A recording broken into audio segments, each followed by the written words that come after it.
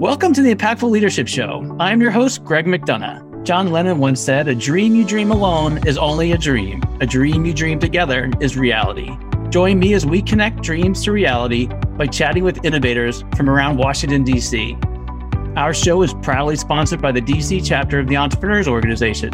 This is the Impactful Leadership Show. Welcome to the Impactful Leadership Show. I'm your host, Greg McDonough, CEO of Blackburn Capital Advisors. Today's guest is a serial entrepreneur, aviator, world traveler, weekend warrior, and coach. He thinks of himself as half geek, half sales guy, passionate about how innovation and technology can solve problems. He's been an entrepreneur for more than 25 years, a longtime member and past president of EODC. He's also a commercial pilot with over 14,000 hours and 30 different aircraft types. CEO and co-founder of Agility. Please welcome Pramod Raheja. Welcome, Pramod. Thanks, Greg. Nice to be here. Appreciate you having me. I love having you on the show. So our show is about leadership. And my favorite question to ask my guests is, Pramod, tell me about some misconceptions in leadership. Yeah, sure. I think one that I might have had, or I think I see a lot of people have, is as an entrepreneur, which is really how I would, identify myself as somebody that, sees something and wants to do something about it, solve a problem and somehow, make a buck off of that, solving that problem, right? Or at least having an impact and being able to help somebody. One of the things I see though is if you're going to do that, you've got to build a team. You've got to bring people on board your organization, whatever you're doing. And it's not enough to just say, I'm a founder and I started this company, and by default, I'm a good leader. That is absolutely, a big misconception. I'd say especially with younger people that, are starting things. And so I would say for me, myself, I've had, over the last 15 to almost 20 years, have spent a significant amount of time really honing in on those leadership skills that you don't just naturally have and that are acquired and that you have to learn. So I think that an intentional effort to be able to be a good leader is there. And even when you think you are, there's always so much more you can learn. And so I think the misconception is just because you're an entrepreneur and a founder doesn't make you a good leader. That's very well said. And you talked about your leadership journey. Let's get a little bit deeper into that. What have you done, or what do you do on a regular basis to sort of sharpen your leadership tool? Yeah, I think the internet obviously has lots of things on there, and you can certainly download lots of books and materials and Harvard Business Review and this and that. But I'd say the one thing that's probably been the most impactful, because I know we're in the Impact Leadership Show here, so I'm going to give you the most impactful stuff. The most impactful thing for me has been my connection with my peers, my fellow founders, fellow founder CEOs, we'll call them, right? Because you do have to grow into the CEO role, I believe. And so my fellow founder CEOs, which I learned so much from, and it could be something as, very strategic. It could be something very tactical as to, how did you handle this one, how would you handle this one situation with a employee I'm having, or et cetera, that, sometimes sounds simple on the surface, but there can be some underlying layers that are complicated below that underlying problem that cause you to pause and say, am I really doing this right? And if I do it a certain way, what are the repercussions, after the fact? And how is it going to affect my company, the people around our team, our reputation as a company, things like that you got to ask those questions. And so it does require some thinking. And so I've always found, to wrap that with a bow, I've always found that my peers are the best place, is the best place to go. And there's always some experience that somebody has had that can be helpful and impactful. So asking that question a little bit differently, there's an audience member who's thinking about starting their entrepreneurial journey, but doesn't know where to find their peers. Like, how do you, especially earlier on in your career, as you're developing your tool set, where do you find, other than the internet, or maybe it is the internet, but where can you find like-minded people? Yeah, absolutely. And, these days, of course, there's tons of networks out there online for founders. Of course, you can see it on my shirt here. The one for me was EO, Entrepreneurs Organization. And that one has, for the last 11 years now has been, my go-to for the, ability to connect with my peers, and sometimes just connecting in a social setting even, and having some light conversations can lead to more meaningful conversations once, a relationship and trust is established between individuals. And that applies to everything in life, of course, but specifically founders and entrepreneurs are very busy. So we or they, I'll say we're not going to give somebody time unless it's, we feel like we're able to really help them, and that that we're able to impact them. And if we just feel like we're wasting our time, sometimes we don't even pay attention because we're so mired in our own world of what we need to do. So what my point being there, that is that an organization like Entrepreneurs Organization, where you connect both online and in person, allows you to build relationships, and meaningful ones, where now those conversations are much easier to have, and people will respond and say, hey, yeah, I'd love to chat with you. Sure. And take very valuable time out of their day. Certainly. I wanted to jump back to your misconception around the fact that you're a founder or a business owner or an entrepreneur doesn't necessarily mean you're a leader. And in your comment, you mentioned about leading young people. And I know your business, and we'll get into those details shortly, but you're very high tech, recruiting out of colleges, recruiting out of master's engineers, competing up against the Amazons of the world. Talk to us about your recruiting, and how do you differentiate yourself from the Amazons and these other companies that are picking up the same engineers that you want to pick up? Yeah, absolutely. So one thing I'll just clear up is that I think when you are an entrepreneur or founder, you by default are a leader. It's not that you're not a leader, but you're not necessarily an effective leader that has impact, right? I've seen, and I've even experienced it in my younger days, where you have high turnover, and then you're wondering, well, why do we have high turnover? And then you start examining that problem, and maybe if you're if you're the type of person that looks inward, then you say, hey, maybe I could be doing something better, right? And then you figure out how to do that. So going back to your question now of recruiting, we'll call, people that are, earlier in their careers, that have, really good competing potentially job offers with large companies that, with larger compensation packages and benefits, et cetera. I'd say that one of the things that's attractive, that people find attractive with us, is really the culture. It's a culture of, I would say, people first. We really invest in our people in terms of, as we grow and scale, we want, a lot of the people that you're describing are, scientific, research, innovative, right? And so they're very focused on their solution sets and solving that.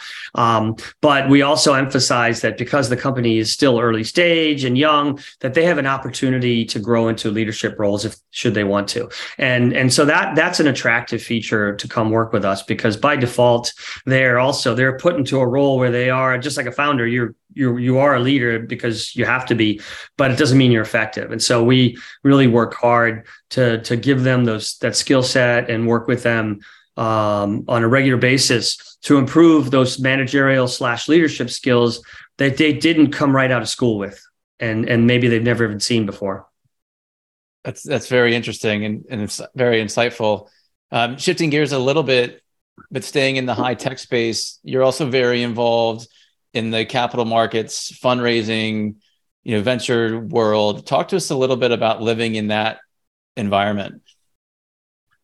Yeah, it's I think if we were to ask any founder right now that was sitting here if somebody was sitting here next to me, they would probably say a very similar thing, which is it is a nonstop, busy follow-up hustle type of world. You could even some of the founders out there that are well known and have great success under their belt, maybe multiple successes, that you would think that automatically just could have people write checks. Even they have to, go out there and really work hard. And so it is an environment where, it is cutthroat. It is difficult. You have to, I'd say the big takeaway there from an impact perspective is you have to be able to take objections well and learn from them and keep moving. And you might have 100 rejections and you still have to keep just moving and going. And I think why you could do that, why you could keep moving is if you really truly believe in what you're doing. If you truly believe in what you're doing, then it's actually fairly easy to take a no and say, okay, whatever, you missed opportunity. That's okay. I'll keep you in the loop, and we'll keep going. So that's painful to hear, but I completely understand. As you look back over the fundraising times, any common mistakes that you've seen, that you've made, or you've seen other founders make while in that capital formation process? Well, that's a big question. There's a lot there, but I'll say one that I see often made pretty often, and I'd say it's a very basic one, is the cold outreach to just anybody. And what I mean by that is, well, that's one, but two, I'd say sometimes raising money too early as well. Like there's this sort of misconception, since we're talking about misconceptions, and I'll kind of dive into that, which is to say that people think, okay, I have an idea, let me go raise some money and then start executing on that idea. And that still today happens quite often. My answer to that, or the mistake that's made there, is go figure out how you can build something that is, we'll call it a prototype for now, a prototype, or something that you could show and actually prove your the demand for that, the product market fit, we'll call it, with some trial customers, we'll call it, right? So in one of my past businesses, that's exactly what we did. We didn't really have money for a budget where, to go hire developers and build our software product, SaaS product. And we built something. Just nowadays, there's so many tools online that you don't need to know how to code, and you can piece things together and actually make something work. Is it going to be perfect? No. Is it going to be exactly your final product? Absolutely not. But it's enough to go to a potential buyer and say, hey, let me show you what I have.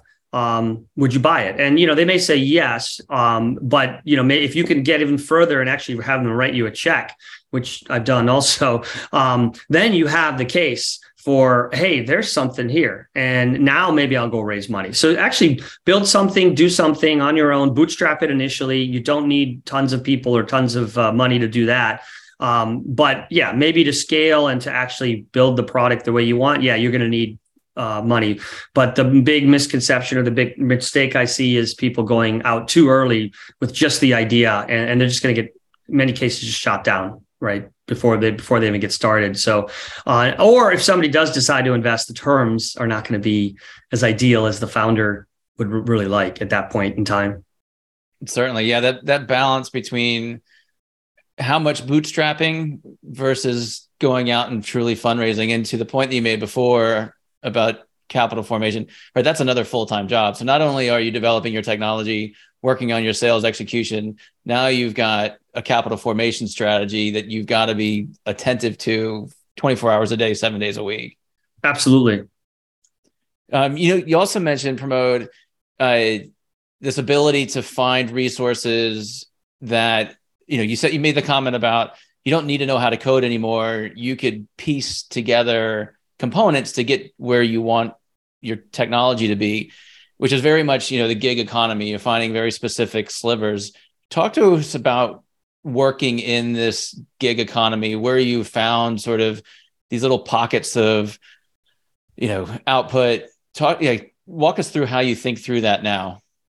Yeah, absolutely. So two things. One, you probably do want somebody to be able to code at some point. However, early on you don't. And there's plenty of tools out there. Like there's one called bubble.io as an example, where you can put together your solution. And oh, by the way, now leading into your question, you can even get somebody like a freelancer to even do that for you and follow your guidance and all that sort of thing. So yeah, I still take the approach, and I probably always will now forever, of when it comes to hiring, in many cases, especially early on, you may not need somebody full time. You may need somebody 10 hours a week, 5 hours a week, or maybe it's a project effort. And then, after that project's done, that initial prototype's done, maybe nothing happens now for a couple months while you're out there figuring out how this works and what the traction looks like and things like that. Or maybe you just need them to kind of continue to do maintenance. So yeah, we take what I would call a team-based approach to hiring freelancers. To get very specific, I'm a big believer in the gig economy. I do believe also that there are certain roles that you do want to insource and keep completely full-time in-house. But there's many roles that can supplement. In fact, right now we're bringing on a digital marketing, for lack of a better title, a digital marketing consultant coordinator that, a lot of what we do on the marketing side is in the digital realm. We're doing things in social media. We're starting to put content out there, things like that. And it does work, right? But in order for it to work, you've got to have the resources and you've got to have the consistency. Otherwise, you can't just say, okay, let me put up a social media post today and then not do anything for another couple months. That doesn't work. You have to be, and that goes to some of the Gary V stuff that people probably know about, which is like, you've got to be out there all the time. And in order to do that, you got to have the right talent. But do I need somebody doing digital marketing for me right now, 40 hours a week, 50 hours a week? Probably not. 10 to maybe 15, 20 suffices and is very effective at the moment. Long term, that may change, right? So your business will evolve, but early on, and since you focus kind of on the early stage entrepreneur, early on, you could piece a lot of this together. There's so many tools out there now, both there's, do-it-yourself tools where you can go like Upwork and things like that. And then there's also more concierge-based type of organizations where you just say, hey, I don't really have the time to go and search for the right candidate. I'll pay you. You find me the right candidates, and if they don't work out, you replace them, et cetera. And so more of a concierge style as well. So there's plenty of options these days. To me, it's a great thing. It's never been easier in the history of the world to have an idea on a Friday and to have something launched on a Monday. And I literally, I can say that you could do that. So I love it. It won't be perfect, but you can get something out there. So. That's fantastic. That's inspiring, really. So we've been talking about the how you've been running and building your business. Talk to us about Airagility. What's your focus? What's the technology? Get into the passion. To give us a little bit of what Airagility and your team has been doing. Yeah. And I can say this now that I've kind of been around the world and seen pretty much everything that's out there. Airagility is building the most autonomous and we'll call it smart, or using artificial intelligence, aerial robots, or as most of the world knows, drones out there. So we build self-flying software that we we actually put into our own drone designs, of which we have 5 issued patents now, with that can basically fly and think on their own to a certain extent. Ultimately, we're going to take that software, turn it into an operating system, and be able to implement that in many other types of other drones. Because the drone world is like the aircraft world. There's many different types of drones for many different types of missions and use cases. And it's actually much bigger than even manned aircraft that most of our audience will know. Most of our audience will think, okay, use a fighter jet, a fighter aircraft for fighting. You use a transport for cargo and for people. And there's just a few types of, we'll call categories. In the drone world, there's much more than that. It's really quite broad and growing. And so we know that we're not going to build every type of piece of hardware out there, but we can certainly put our software into many types of hardware. But for the moment, we're putting our self-flying software into our drone designs and then selling them for very specific use cases. Specifically, we like to go into dark, dirty, dangerous places that maybe people go right now. The status quo is that people go, but maybe you don't want people to go in there. They've got to climb into a very dirty, dark tunnel, and there's danger or potential danger or hazards. And so why not send a machine in there, a robot that, like, if you lose that, okay, you lost it, but you didn't lose a human, you didn't lose a person. So our mission, our focus, what drives us, what wakes us up in the morning is really to how do we improve and save lives with what we do. And that's really what drives us every day. Fantastic. And so talk to us also about how you were founded. Like, give us the journey, and then I want to get into your background after that. Sure. So we were founded through what I would call an arranged marriage. So my co-founder was a faculty, aerospace engineering faculty, which is also my alma mater and my major at the University of Maryland. He was working on a very specific, unique intellectual property around essentially drone designs. And if you're a faculty at a university, you work for them. So you have to disclose your inventions. So you have to basically tell them, hey, this is what I'm doing if you want to, and if you want to do something with that, if you want to commercialize it. And so that's what he did. He went through a path of commercialization, got some funding to start building prototypes. And through that process of commercialization is also the matchmaking and the introductions that occur as part of that process. And so the individuals that are involved in that are called entrepreneurs in residence. They typically don't live at the university, but their role is to foster entrepreneurship and work with faculty on commercializing technology. And so I was introduced to my co-founder Evandro to actually start a company if we wanted to. But the idea was, hey, you guys should meet. If there's something here, go forward. And so after about 3.5 months of dating, we co-founded Air Agility, came up with the name and the logo and all that sort of thing, incorporated, and got out of the gate. Initially got some grant funding right after we started the company. And then from there on, kind of proceeded to get some other funding and some small contracts that really kind of set us on our path to what we have now. Fantastic. So switching gears a little bit, let's talk about Pramod. Like, when did you get this entrepreneurial bug? What kind of businesses have you been involved with? Give us some of your history.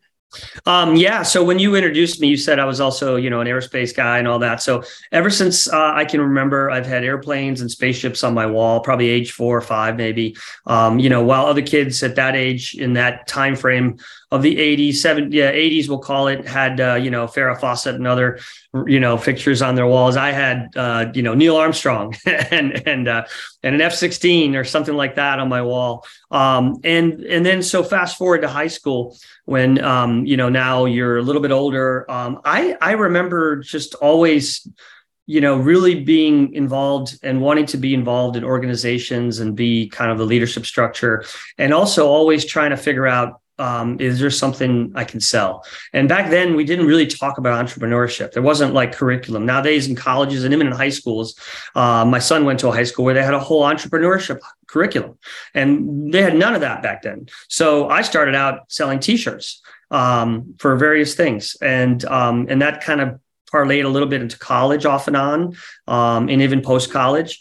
And so that would be, I would say, the start of like what I call being an accidental salesperson as well, right? I never thought of myself. Again, back then, nobody ever talked about sales as a career, and as we know, entrepreneurs somehow have to figure out how to sell, whether it's, through somebody on your team or even yourself kind of has to know how to talk about something and do it in an effective manner.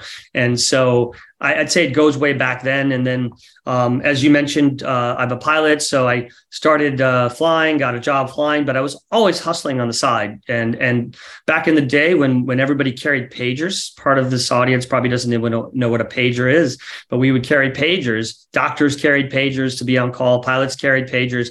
I would sell pagers and long distance service to fellow pilots. And even long distance service, people don't know what it was like back then. You couldn't, if you wanted to call home from on the road, it was a long distance call from your hotel, right? And this is before cell phones. So we, worked with some telcos and figured out how to sell 800 numbers that they could attach that are home lines, which was a fraction of the cost of what it would have cost calling from the hotel. So these were some things I did early on that parlayed into consulting. Some consulting kind of small businesses. And then ultimately I got into franchising and bought a few franchises and sold those. Really, though, my heart and soul is leading edge technology. I read MIT stuff from MIT and IEEE and all these things. And so I'm really into technology and specifically how aerospace technology can change the world. And I do believe we're at the cusp of a revolution right now and an evolution of of aerospace, meaning how do we use drones? What's happening in space? If we just look at what's happening right now with SpaceX and many other companies, we're actually seeing a revolution happen right underneath our eyes, and it's pretty incredible to watch. And I see many of the Gen Z, the younger generation, watching Falcon X rockets take off and land and things like that. And so there's a lot happening right now, and I want to be a part of it. So looking forward slightly, where does this industry, the industry that you're in, this technology, this innovation, what does it look like 5-10 years from now? Yeah. So if we go back to when I graduated from college, it was I would call it that at that time, the aerospace world was kind of dead. The space shuttle program had trouble, and there wasn't a whole lot going on. And many of my fellow aerospace engineers that graduated with me ended up going into IT and other things and never even got into aerospace. But if we go now to 2022 and we start looking out 5, 10, 15, even 20 years ahead, I'd say we're going to have a revolution for the next 20 years where you're going to see drones everywhere at some point. You're going to see air taxis. May not happen tomorrow, but yes, 5, 10, 15 years, you're going to start to see this mixing of what we call uncrewed systems or drones that don't have a person in them flying around in conjunction with manned aircraft in the National Airspace System. Maybe not at the same altitude and things like that, but they're going to be mixed in, and there's going to be deliveries. Everybody sees on the news, Amazon and Google and things like that. Amazon is, trying to perfect their deliveries, for example. And many other organizations like UPS and things like that are doing their own things. And so all of that is happening. And it I would say in the last few years was kind of slow, but now it's accelerating at a very fast pace. So to answer your question, the next 5-10 years, you're going to see a lot more of that. You're going to see a lot more. It's going to be much cheaper to launch a satellite into space, as another example. And you're going to see innovation with even the aircraft that you jump on. We're going to see more focus on electric. How do we become more electric? And I think that may not happen. Again, that's not going to happen overnight, but 10, 15, 20 years down the road, we'll see more of those type of things too. So just the technology changing as we talk about renewables and sustainability. How do we get away from fossil fuels is another one. So there's just a lot of different disciplines. So for anybody that's listening to this that wants to get into those type of career fields or even start a business in these career fields, there's a lot of opportunities and a lot of problems to be solved. Fantastic. So Pramod, audience member curious to reach out to you, wants to continue the conversation. What's your social media platform of choice? How can we get in touch? Yeah, I'm on everything. I'd say LinkedIn is probably the social media platform of choice, but my handle is my first and last name, Pramod Raheja, on Twitter, on Instagram.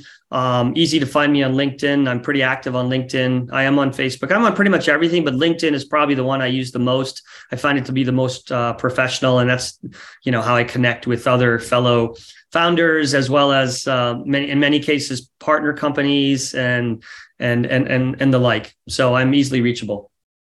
Wonderful. I'm so excited to continue to watch the progress that you and Airagility are making and experience the technology innovation for the next 5 to 10 years. So thanks for doing the hard work so that the rest of us can enjoy the luxuries of that hard work. Thank you. Thank you, Greg. Thanks for having me. Appreciate it. Yeah, it's great to see you again. And that's a wrap, my friends. Thank you for spending your time with me. For show notes and other episodes, visit us at impactfulleadershipshow.com. One last food for thought: walk on with hope in your heart, and you'll never walk alone.